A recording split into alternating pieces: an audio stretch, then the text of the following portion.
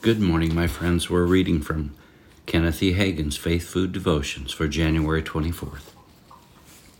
The title of this morning's message is Delegated, and the related scripture is Mark chapter 16, verses 15, 17, and 18.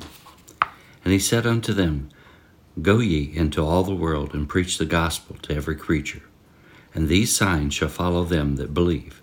In my name they shall cast out devils, and they shall speak with new tongues. They shall take up serpents, and if they drink any deadly thing, it shall not hurt them. They shall lay hands on the sick, and they shall recover.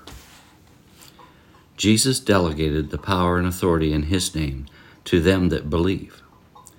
Some have relegated spiritual authority exclusively to preachers mightily used of God.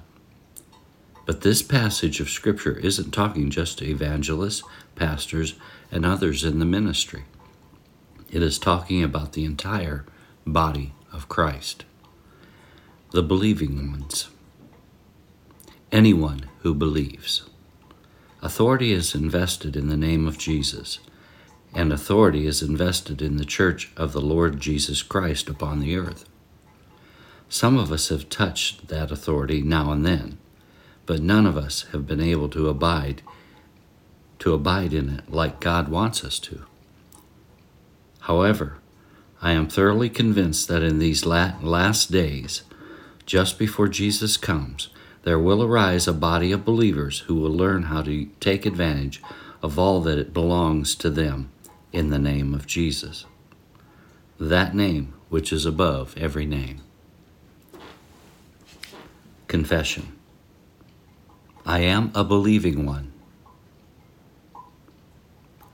And these signs in Mark 16, 17, and 18 follow me. I will learn and know how to take advantage of the name which belongs to me, the name which is above every name.